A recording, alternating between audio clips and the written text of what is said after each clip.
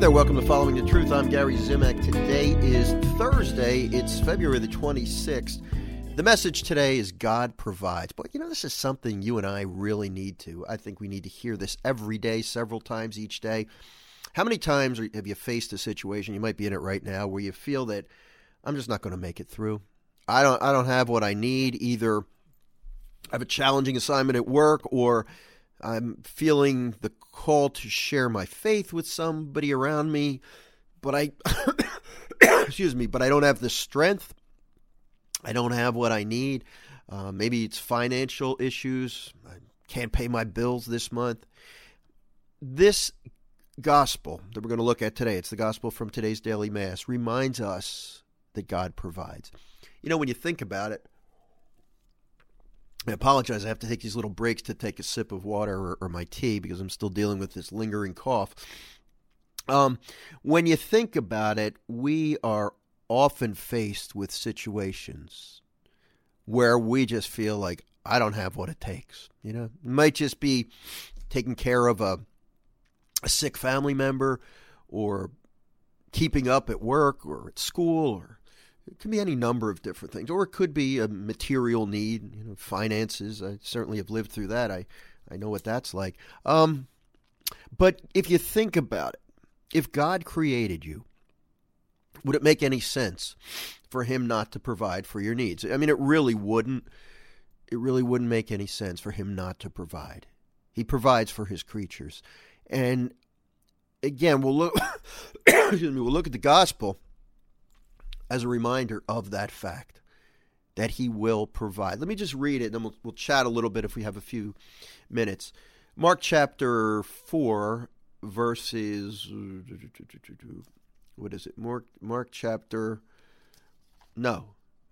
Luke chapter 10. I've had a couple different gospels to choose, so I'm going to take the first one. Luke chapter 10, verses 1 through 9. The Lord Jesus appointed 72 other disciples, whom he sent ahead of him in pairs to every town and place he intended to visit. He said to them, "The harvest is abundant, but the laborers are few. So ask the master of the harvest to send out laborers for his harvest. Go on your way. Behold, I am sending you like lambs among wolves. Carry no money bag, no sack, no sandals, and greet no one along the way. Into whatever house you enter, first say peace to your household. If a peaceful person lives there, your peace will rest upon him. If not, it will return to you. Stay in the same house and eat and drink what is offered to you, for the laborer deserves his pay. Do not move about from one house to another.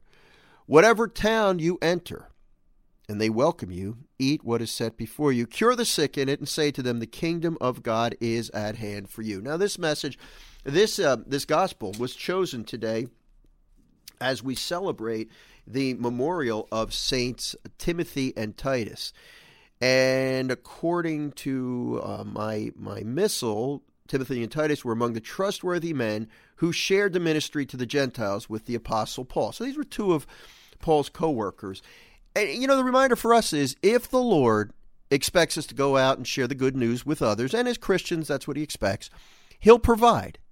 And, of course, it extends to material needs. It extends to the grace needed to endure a sickness or to take care of a loved one. He will give us what we need to fulfill the mission that he has given us. It's a tough message, isn't it? A tough lesson to learn, because so many times we feel overwhelmed. So I'm going to use this today, hopefully, to comfort you.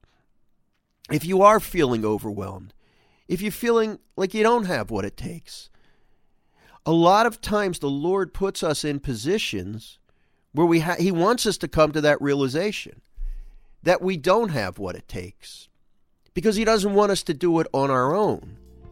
He wants us to depend on him. Somebody like me struggles with that because I like to be in control. Maybe you're the same way. Whatever you're facing right now, if you're overwhelmed, if you feel like maybe even hopeless, turn to the Lord today. He's calling you, and he wants to help you. God bless you. We'll talk to you next time.